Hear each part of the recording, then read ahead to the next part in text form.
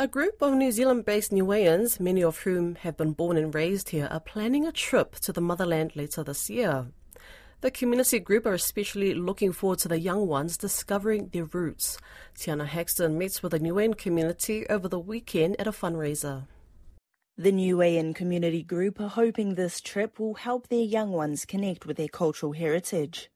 Youth Representative Jordan Mokale says the visit will be a significant one for a number of members who have never stepped foot in Niue. There's a few of us that have been back home, but it's mostly a mixture. So people have been back and then some of their first time being there. A few of us coming from Palmy. We had a few Niueans from Hawke's Bay, so we're all going as a group.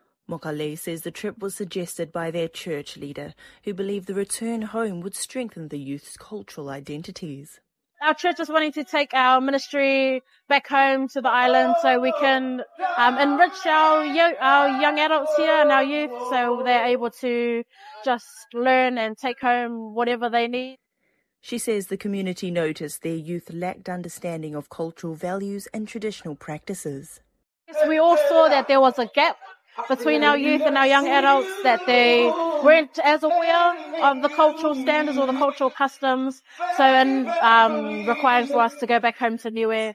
It was this realization that led the community group to ensure the journey back home would happen.